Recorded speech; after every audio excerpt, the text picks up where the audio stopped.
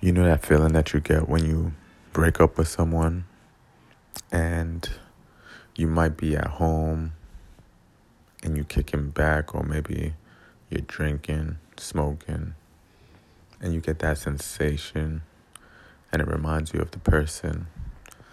Then all of a sudden you want to call that individual, and you might even want to, mend things, get things back together. It's like this feeling of love and comfort, and it reminds you of the last person who gave it to you, which is unfortunately your ex. But it dawned on me today that that feeling is a feeling of love, and you feel a great amount of it, but sometimes you want to associate that back to the person that you experienced it with.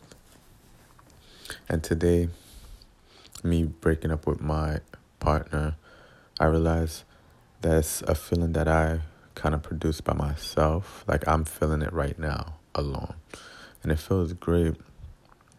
Now, I think the goal should be to channel that to yourself.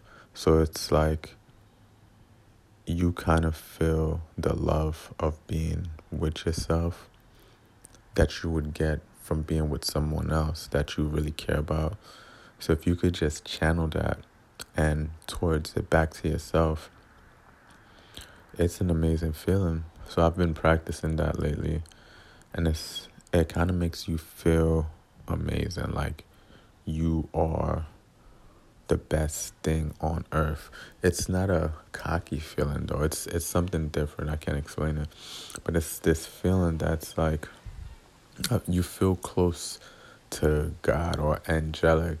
It's like if you could feel like this at all times, I believe there's nothing you can't manifest. Actually, through meditation and everything, I believe that the goal is to get to this point and to build on it. So this was a little podcast, short message.